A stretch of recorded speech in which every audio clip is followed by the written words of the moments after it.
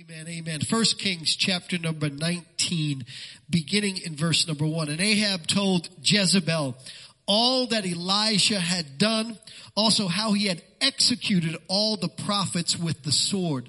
Then Jezebel sent a message to Elijah saying, so let the gods do to me and more also, if I do not make your life as the life of one of them by tomorrow about this time. In other words, you got 24 hours and I'm going to check you out. And when he saw that, when he got the message, he arose and he ran for his life. And he went to Beersheba, which belongs to Judah, and left his servant there. But he himself went a day's journey into the wilderness and came and sat down under a broom tree. And he prayed that he might die. And he said, it is enough. Now, Lord, take my life, for I am no better than my fathers. I love Elijah. He represents the best of us and the worst of us. It was the best of times and it was the worst of times. He's a conduit to the power of God, but he's also somebody that I can personally relate to. James tells us that he was a man of like passions, and that simply means that he wrestled with the same emotions and temptations and tests that you and I do. And so today the passion that I want to pick up on in the life of Elijah that I believe is very personal to so many right now is this passion that I'm calling fight fatigue. And that's today's word from God. Let's pray. Father, in the name of Jesus, would you minister by your grace, by your power, and by the anointing that is going to whoop Pastor Brandon in just a little bit in Jesus' name. And everybody said, amen, amen, amen. I thank you for your agreement with that prayer in every single way.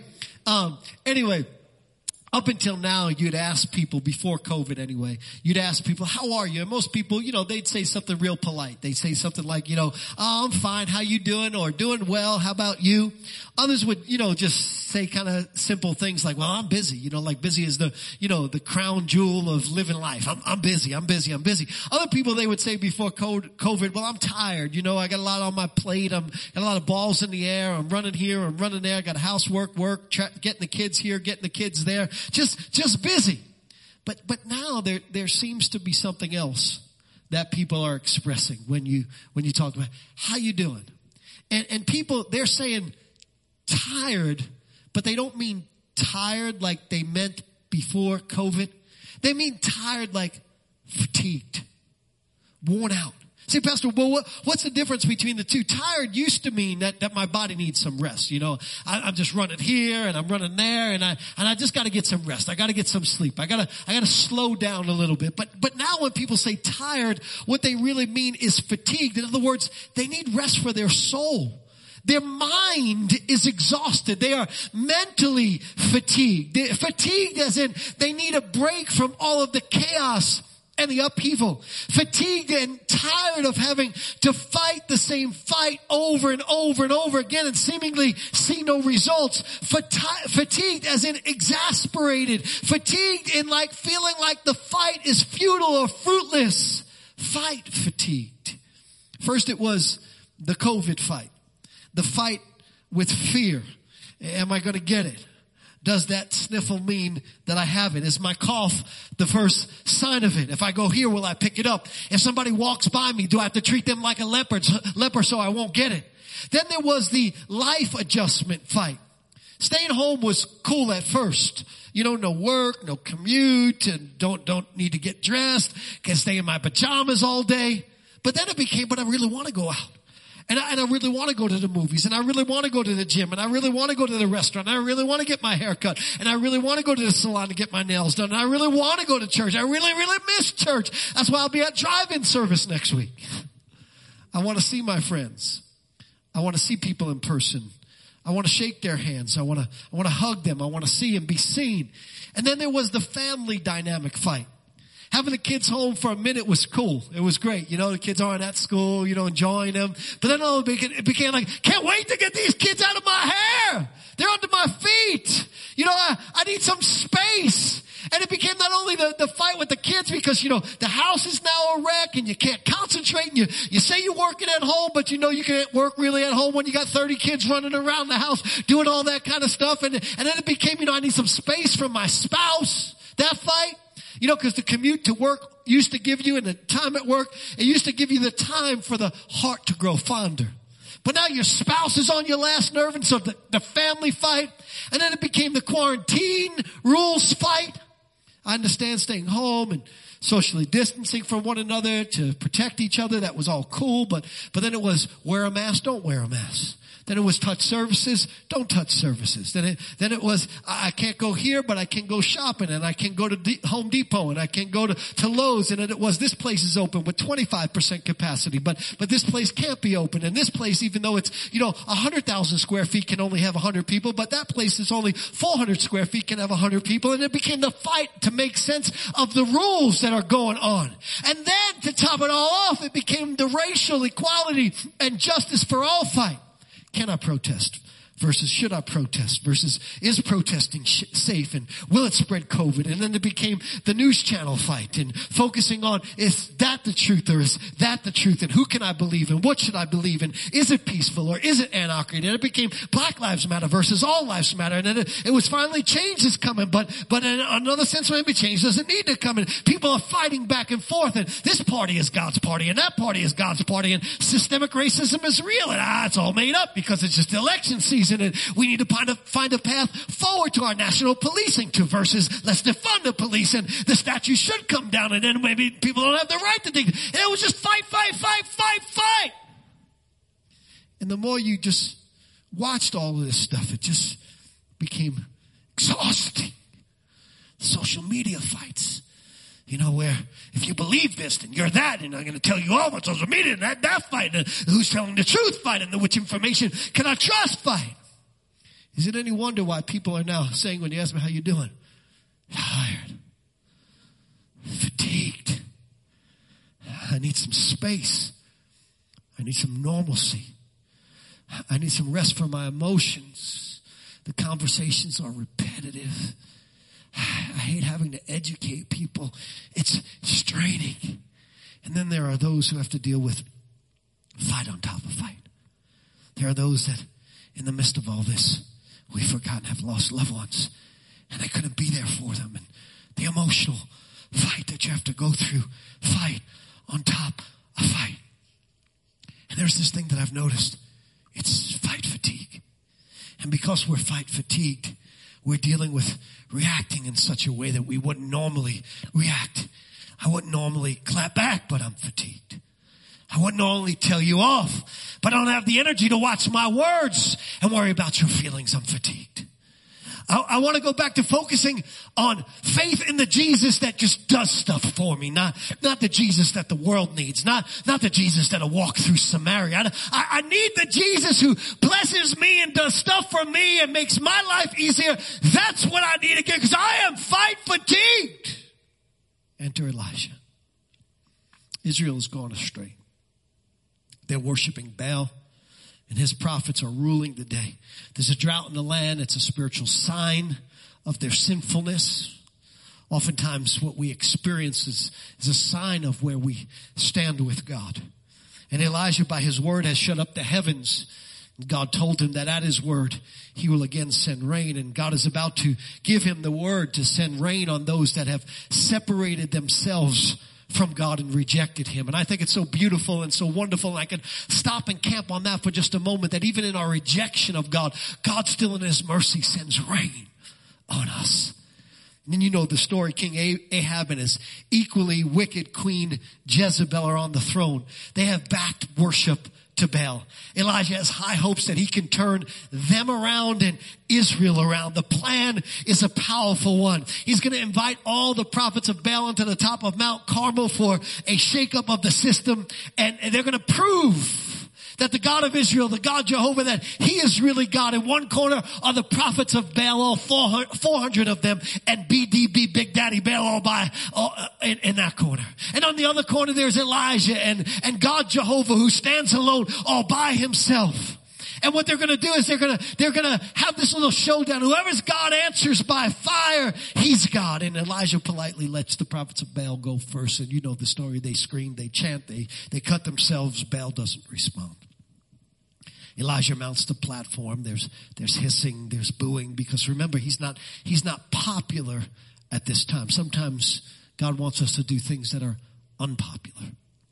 And he mounts the platform and he's about to call on God. But before he does, he says, before I do anything, I want you to douse the altar, the wood, with water. He said, I don't want anybody to think that the outcome of this thing was rigged. I want to remove all reason that somebody has tampered with this election. I want to make sure that when Jehovah answers by fire, that you can have faith in the outcome, and the water is wet. And the God who made the oceans responds with fire that not only consumes the wood, but laps up all the waters and destroys all of the stone. Because when God responds, you know that God responds. And sometimes the sign that God is going to respond is he allows the wood to get wet first. Because, sometimes if God doesn't allow the wood to get wet, then we try to explain around how it really wasn't God's intervention. That happened because, this and that and the other thing, and God doesn't get the glory. So sometimes God's got to allow the wood in life to get wet so that when God really does respond in our lives, we understand that it was really him. And sure enough, he calls on God and God responds by fire. Israel repents, at least for a minute. And Elijah gives the order to destroy all of the prophets of Baal, to execute all of them. The plan has unfolded just how he hoped. It's just a matter of time in his mind before Ahab and Jezebel and all of Israel bows their knee to God Jehovah and proclaims that he is God. It's just a matter of time before all of the idol statues around come down. Elijah is having a Mr. T moment. Remember Mr. T, chains, mohawk? I love it when a plan comes together, but not so fast. Ahab goes and he tells Jezebel what Elijah has done. Not to engage her heart in repentance, but to engage her hand in repaying Elijah for the evil that he has done to the prophets of Baal. And she sends him a message. Here's the message. So let the gods do to me and more also. If I do not make your life as the life of one of them by tomorrow about this time. Now if I was Elijah, come on, just called down fire from heaven. I'd be like, come on, Cletus. Bring it on over here, Cletus. You say, where's Cletus? Nutty professor moment, remember that? I had a story, this is off the track. One time I went out to dinner with Howard Cross from the New York Giants. He's the tight end for the New York Giants. You remember him, Johnny, don't you? Big dude, like 6'8", 310 pounds, huge. I mean, his hands were like from my fingertips to like right over here.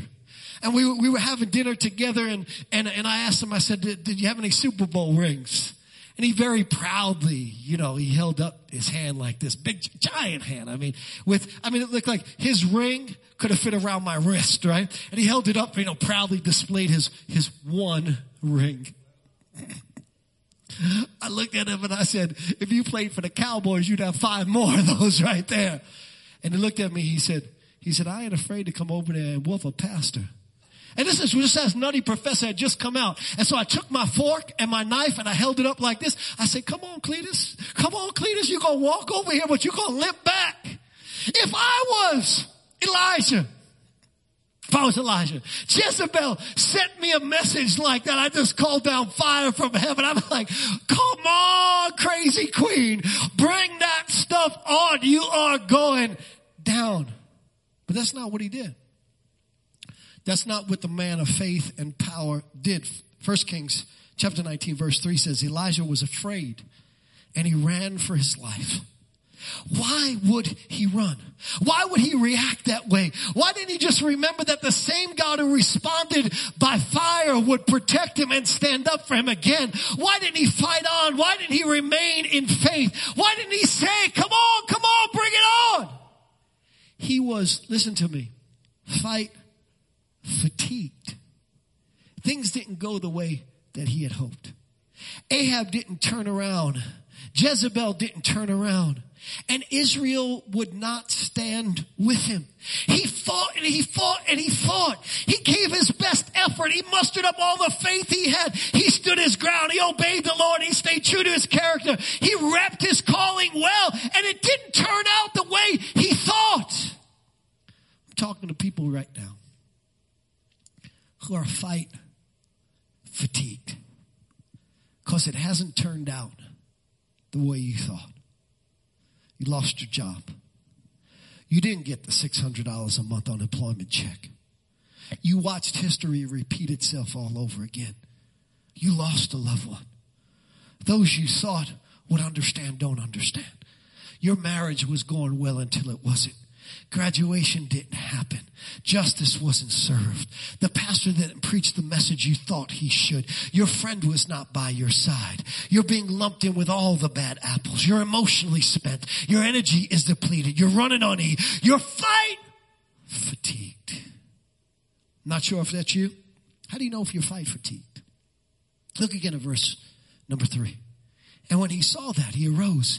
He ran for his life. He went to Bathsheba, which belongs to Judah, and left his servant there. But he himself went a day's journey into the wilderness and came and sat down underneath a broom tree. And he prayed that he might die. And he said, it is enough. Now, Lord, take my life, for I'm no better than my father's. He acted irrationally. He had a meltdown. He ran away from his responsibilities. He distanced himself from people. He threw in the towel. He went off on somebody on social media. He didn't care what he said and how he said it. Didn't care what the outcome was because he was fight fatigued. If that's you, you're tuning into the right channel right now. If that's not you, you're still tuning into the right channel because you will need this message someday, sometime. How can we combat fight fatigue? I call this the Iceman solution. The Iceman solution. Anybody know who Robert Matthew Van Winkle is? Y'all know who Robert Matthew Van Winkle? You know who that is? You know who that is? Robert Matthew Van Winkle. Anybody know who that is? Come on, y'all know, you know who that is? Robert Matthew Van Winkle. Anybody know who Vanilla Ice is? Robert Matthew Van Winkle. That's his name. And he was famous for the song Ice Ice Baby. Y'all remember the song back in the day?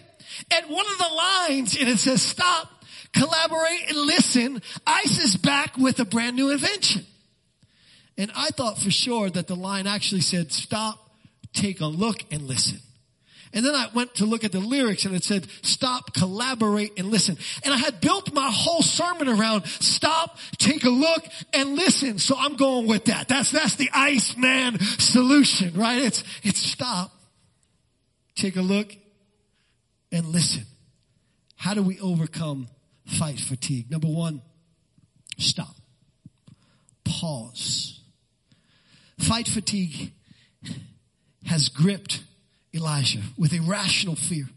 He has every reason to have faith in God's protection after calling down fire from heaven, but instead he runs for his life because of Jezebel's threat. And see, that's what fight fatigue will do to you. It will make you irrational. It will send your mind into a tailspin. And so Elijah ran all the way from Jezreel to Bathsheba, a place where he should have felt protected because remember the scripture said it belonged to Judah. Jehoshaphat, one of the best kings that Israel ever has, is ruling in Judah at this time. And Elijah goes from Jezreel, which is being run by Ahab and Jezebel, a place that is not safe for him in his mind, to Bathsheba, which belongs to Judah, where Jehoshaphat reigned. And he should feel safe there, but he kept running. What he did when he got there is he dropped his servant off at Bathsheba, the Bible says. Because when you're fight fatigued, sometimes you need to create some distance between you and some of the people around you, even the people that you love. Because you don't want to snap back at them. You don't want to clap back at them. You don't want to get in you don't want to get into it with them. So sometimes you've got to create some distance. Abraham did. When did Abraham do that? Remember when Abraham went up to sacrifice Isaac? He brought a servant and he told the servant, you wait here and me and the lad will go up and worship and then we'll come back after that. He distanced himself. Remember Jesus? He asked the disciples to watch and pray with him, but he left them here outside the garden and he went further into the garden. Because when you're fight fatigued, sometimes you've got to distance yourself from people. And so he leaves his servant in Bathsheba and he runs into the wilderness. And then he stops. He stops and he pauses from the fight. And in his humanity, he verbally vomits all over God. God is the best person to verbally vomit all over. If we verbally vomited more on God and less on people, we'd be better off. Here's the reason, because when we verbally vomit on people, they don't always understand. So what they do is they clap back. They attack back. They respond back. Because they don't realize that it's a verbal vomit that is the result of the fight fatigue that we are in. They're emotional creatures just like us, and they're not looking to give you the grace that God looks to give us. Elijah verbally vomits all over God. And he says, God, take me. God, I want to die. I'm no better than anyone else. I tried to bring Israel back, and just like they rejected everybody that went before me, they rejected me. My fight wasn't worth it. My energies were in vain. Take my life. I'd rather die by your hand, God, than at the hand of Jezebel. And you know what I love about God? He doesn't answer his prayer. Isn't that amazing? We should be so grateful sometimes when God doesn't answer our prayer. God doesn't answer his prayer. He doesn't take Elijah home. And thank God he doesn't answer our prayer some of the time. Thank God he understands sometimes that we pray in frustration and he allows us to vent. And thank God he knows what's best for us even when we don't know what's best for us. And what I love about God is not only doesn't he answer his prayer, but he never answers his prayer because Elijah never dies. He's one of the only two people in all the Bible who says, and he walked one day and wasn't. He never experienced. You think about how good God is. Here Elijah is, he's verbally vomiting all over God. And God doesn't not just answer that prayer, but God says, in your, emotional distress, in your fight fatigue, I'm going to do so much more for you than you could have ever even asked me for. What I'm going to do is I'm never going to allow you to die. Think about how good God is. And instead of answering his prayer, instead of engaging in foolish dialogue with him. By the way, the Bible says, let the foolish be foolish still. Let the ignorant be ignorant still. And we take that a lot of times, but we take it as, well, they're just ignorant, let them be, and we take it like as an insult. But I think it's also talking about, don't engage people when they're at a place where they're fatigued. Don't engage people when they're just ranting. You can't have a rational conversation in the middle of a rant. And so what does God do? God lets him sleep. He says, sleep it off. Sometimes you got to sleep some stuff off. And then God sends an angel who gives him angel food cake. That's in the Bible. And Elijah gets up and he finds the angel food cake, and the angel brings him breakfast in bed and puts some food by his head. Gives him breakfast in bed, puts some food by his head. Watch this. Verse number 5. Then as he lay and slept under a broom tree, suddenly an angel touched him, and he said to him, arise and eat. And then he looked, and there by his head was a cake baked on coals and a jar of water. So he ate and drank and lay down again. And the angel of the Lord came back the second time, and he touched him and he said, arise and eat, because the journey is too great for you. I think it's so significant that when he woke up, the food, the bread, was by his head. And here's the reason. Here's where we really begin to see the power of the pause when we are fight fatigued. The power of stopping. The purpose of withdrawing. Because if you cannot rest and get your mind right, you can't be any good. We weren't built to continually fight. If you continually fight, you won't be right. Listen to me. Let me say it again. If you continually fight, you will not be right. God never created us to be fight. If all you do is fight, you will not be right. A prize fighter goes into the ring, has an epic battle. Most of them don't get back in the ring for another year. And the reason is because every time you fight, even when you're fighting for what is right, it takes something out of you. And so if you go into a fight and come out of a fight and go right back into a fight and come out of a fight and go right back into a fight and come out of a fight, go right back into a fight and come out of a fight, you ain't going to be right. Because we all know that fatigue can have a lasting effect on our mental faculties. It can make you short with people instead of patient with people. It can make you assume the worst instead of in love thinking the best. It can make you angry and intolerant of people's stupidity instead of responding like God does, which is to give us grace when we act like a fool. The angel places the bread by his head. Look at that. If you fight, you won't be right. The bread by his head. I'm a poet. You don't know it. Look at the chicken. I'm just killing it. See, we need to pause when we are fight fatigued. And instead of pushing forward and being irrational, we need to pause long enough to get to the bread of life or the word of God, which has the right effect on our minds. It renews our soul. It renews our mind. Listen to me. Pause from the news cycle. I dare you to fast the news for a week. I just dare you right now, in the middle of everything that's crazy going on, in the middle of all your fight fatigue, in the middle of all your anger, in the middle of all your clapping back at this one and that one and the other one, I just dare you, just fast the news for 1 week and watch what will happen to your mind and your soul and your love for your neighbor and your care for other people if you just pause long enough to get your mind right. Pause from social media for a minute. Pause from constant conversation that causes your blood pressure to rise. Pause and put the word of God in your soul. Let it renew your mind. Let it refresh you so that you are fit for the fight instead of fight fatigued. You need more gospel and less media.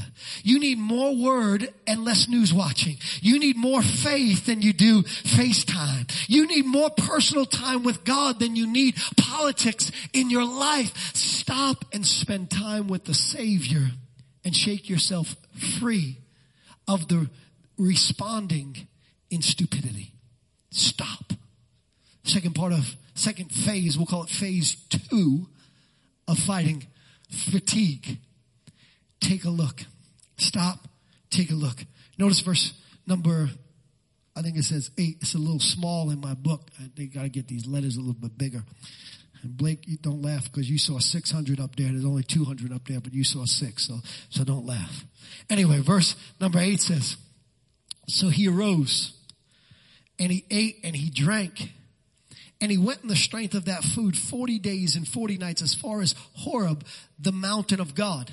Now obviously he wasn't physically fatigued because he was able to go 40 days, 400 miles, into the mountain of God. Many scholars believe that this was the same cave or cleft of the rock where the Lord hid Moses when the Lord passed before Moses and proclaimed his name. This is where Moses' eyes were opened and he was able to see God. And this tells us that when we are fight fatigued, we have to be willing to take a look at things. We have to be willing to look with spiritual eyes, to look at the things the way that God sees them. Over and over the scripture tells us that we need to have spiritual ears and spiritual eyes. And this means that what is being said and what is being seen is not all there is to see and be said. That God's perspective and God's message might just be a little bit different. Elijah's son in the faith, Elijah, learned this lesson of looking from Elijah. After all, when he was surrounded by enemies' armies and his servant, what are we going to do? What are we going to do? They're going to get us. They're going to get us. He prayed, 2 Kings chapter 6, verse 17. Open his eyes, Lord, that he may see. What are some of the things that we should be asking God to help us to see when we are fight fatigued? How about seeing the good in other people? Everyone else saw a shepherd boy in David. God saw a king. Everyone else saw a prostitute in Mary. Jesus saw one who loved much. Everyone else saw a tax collector in Zacchaeus. Jesus saw somebody who he wanted to have lunch with. Everybody saw a failure in Peter who forsook him at his time of need. Jesus saw a pillar of the faith. Everyone else saw a murderer in Saul. Jesus saw the apostle Paul. How about asking God in the middle of our fight fatigue to help us to see the good in other people? How about asking God to help us to see the pain that others are experiencing? It's amazing how we can understand or extend grace when we ask God, show us their pain.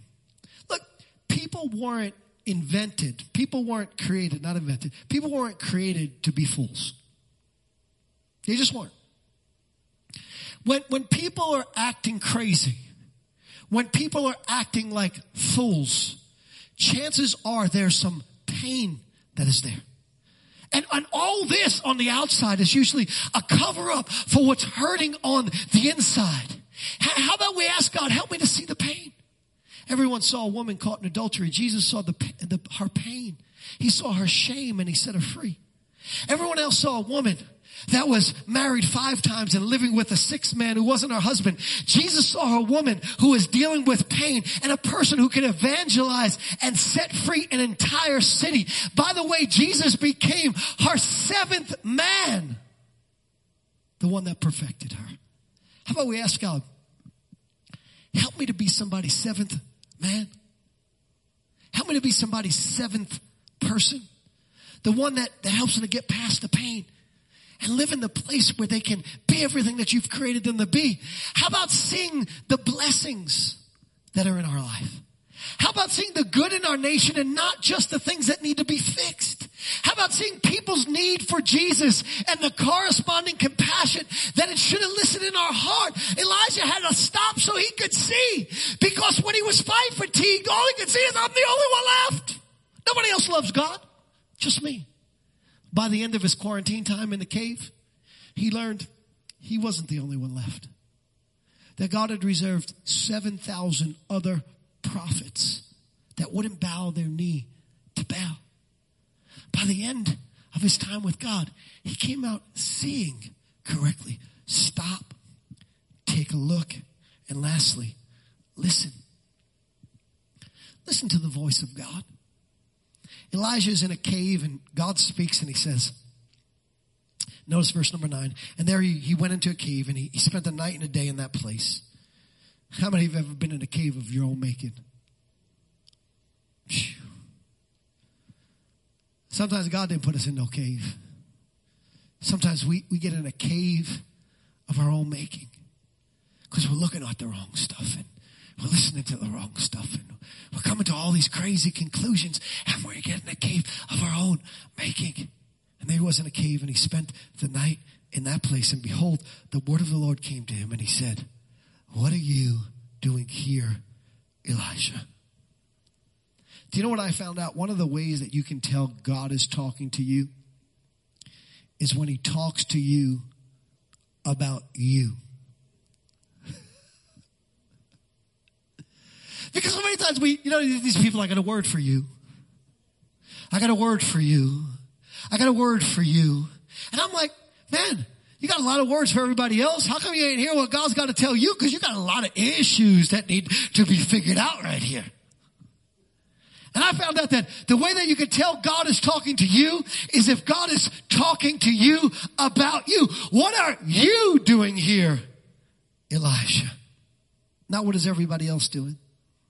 Not what do you need to fix in everyone else. Not how bad is this one and that one, but what are you doing here? The voice of the Holy Spirit will speak to you about fixing you. Didn't Jesus say something like that? He said, first get the plank, the 2x4, out of your own eye before you worry about the speck that is in your neighbor's eye. Oh, how our world would change for the better if we were more concerned with fixing us than we were about fixing everybody else. Well, this is good stuff right here. This is straight from the throne of God. And Elijah answers the question, what are you doing here? Notice how he answers the question. So he said, I've been very jealous for the Lord God of hosts, for the children of Israel have forsaken your covenant. They have torn down your altars and killed your prophets with the sword. And I alone am left, and they seek to take my life. Notice how he answers the question by telling God about everybody else. But God didn't ask him, how's everybody else doing? He said, what are you doing here? And then God speaks to him and says, get out, stand on the mountain before the Lord. And God moves him from the cave to the mountain. Why? What's a cave? A cave is an echo chamber, by the way, right? If you're in a cave and you go, hello, it goes, hello, hello, hello, hello, hello, hello, hello, hello, hello. It echoes. And when you're in a cave, you can hear the echo repeat itself over and over again, but you can't get signal in a cave because it blocks everything else from coming in. And so God moves him so God could speak to him, so God could get him away from the echo chamber of the world that keeps playing over and over in his head. I said it before, but I'll say it again. Get away from the echo chamber of the news over and over and over and over again. Get away from the echo chamber of politics. Get away from the echo chambers of extremes and listen to the voice of God. And behold, the Lord passed by. And a great and strong wind tore into the mountains and broke the rocks in pieces before the Lord. But the Lord wasn't in the wind. And after the wind, an earthquake. But the Lord was not in the earthquake. And after the earthquake, a fire. But the Lord was not in the fire. And after the fire, a still small voice. So it was, when Elijah heard it, that he wrapped his face in a mantle and went over and stood in the entrance of the cave. And suddenly a voice came to him. Think about this for a moment. This passage amazes me. If your breath had the power to cause mountains to rumble, and some of y'all breath does. No, I'm just playing. That's funny right there. Sorry. If your words had the power to cause mountains to crumble, wouldn't you want recognition for that? But the text says God wasn't in the wind. If you could stomp your foot and cause an earthquake, wouldn't that be how you announced yourself? If you could make fire appear out of nothing without even using a door flame, wouldn't that be how you did? If I was God, I was like, y'all remember that time when you called down fire?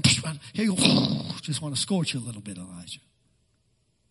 But the Lord wasn't in any of that. Instead, God speaks to Elijah with the original language says, silence that can be heard. I could have preached right from that little text right there. Silence that could be heard, aka a whisper. Here is God, and he possesses the ability to communicate through all of these dramatic means, yet he chooses to communicate with us through a whisper. Why the whisper? Furthermore, why does he choose that way with us? Why in this world that we face, where everything is speaking so loudly and so demonstratively, does God, who has the ability to speak louder than all that, choose to do so in a whisper? First, because he wants us to tune out all the noise so that we can hear his voice. God's like, no, you don't understand. I'm not competing with anybody. I'm not going to shout over everyone. What I need you to do is I need you to learn to tune out all of the noise so that you could hear my voice. Remember what Jesus said in John 10? He said, my sheep know my voice, and a stranger they will not follow. I'm wondering if God's sheep really know his voice. Because it seems to me by the reaction of many Christians during all of this, that they know the voice of their political party, that they know the voice of their favorite news anchor, but they don't know the voice of their Savior. And here's what God is saying. If you want to hear my voice, you've got to tune out all the noise, because I'm going to speak in a whisper, silence that can be heard. You know, in Bible times, many of the sheep of the different shepherds would all mingle together. Just like us in the world. We all mingle together. But when it was time for the shepherd to gather his sheep, he had a unique call that only his sheep would know. And he would make that call and they would come running to follow him. They knew his voice. Why does God speak in whispers? Because God wants us to know he's close. You see, the enemy can only come so far. So he has to shout.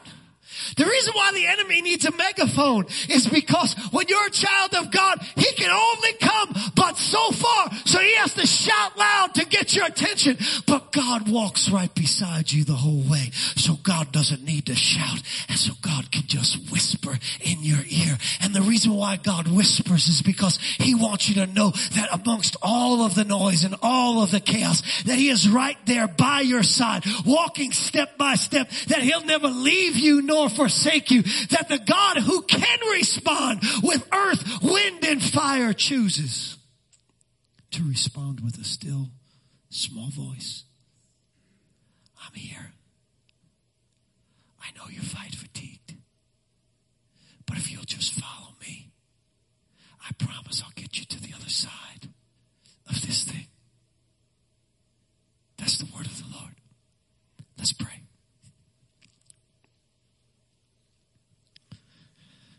Father, in the name of Jesus, I pray that as there are many that I just know in my spirit are fight fatigued. They're mentally spent.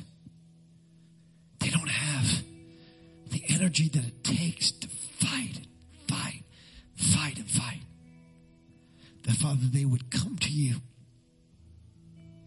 They would stop, take a look, and listen. So they could be refreshed in their mind. So they could give their energies to the things that you've called them to. That they could fight the right way and not the wrong way. So they could speak with supernatural strength and not out of stupidity. Father, I pray in Jesus' name that you would refresh those that are fatigued right now. And maybe you're watching right now and you have never surrendered your life to Jesus Christ. Maybe you have never heard the whisper of God calling you to give your heart to him. The whisper of God speaking to you above all the noise of the world that says, come unto me, all ye who are heavy laden, for I'll give you rest. My yoke is easy, my burden is light. Jesus came to alleviate you of the burden of sin. Set your soul free so that you could be saved. All you need to do is surrender your life to him. If that's you right where you are, say this prayer with me. Heavenly Father, today I give you my life. I ask you to forgive me of my sin as I repent of it. And I say, I'll never be the same as I put my faith in Jesus Christ as my personal Savior. In his name I pray. Amen. If you prayed that prayer, the Bible says that you made right with God, that if you were to die this moment, this second, you'd spend eternity in heaven, but that you have now a helper in this world called the Holy Spirit living on the inside of you. God is now your partner all throughout life, every step of the way. If you said that prayer, we want you to respond so we can reach out to you. If you're watching church online, there's a little button that says I raised my hand. Just click it. We'll reach out to you. If you're watching on some other platform, type the word Jesus in the chat and we'll reach out to you. We love you, but God loves you more than you'll ever know. We'll see you again next week. God bless you.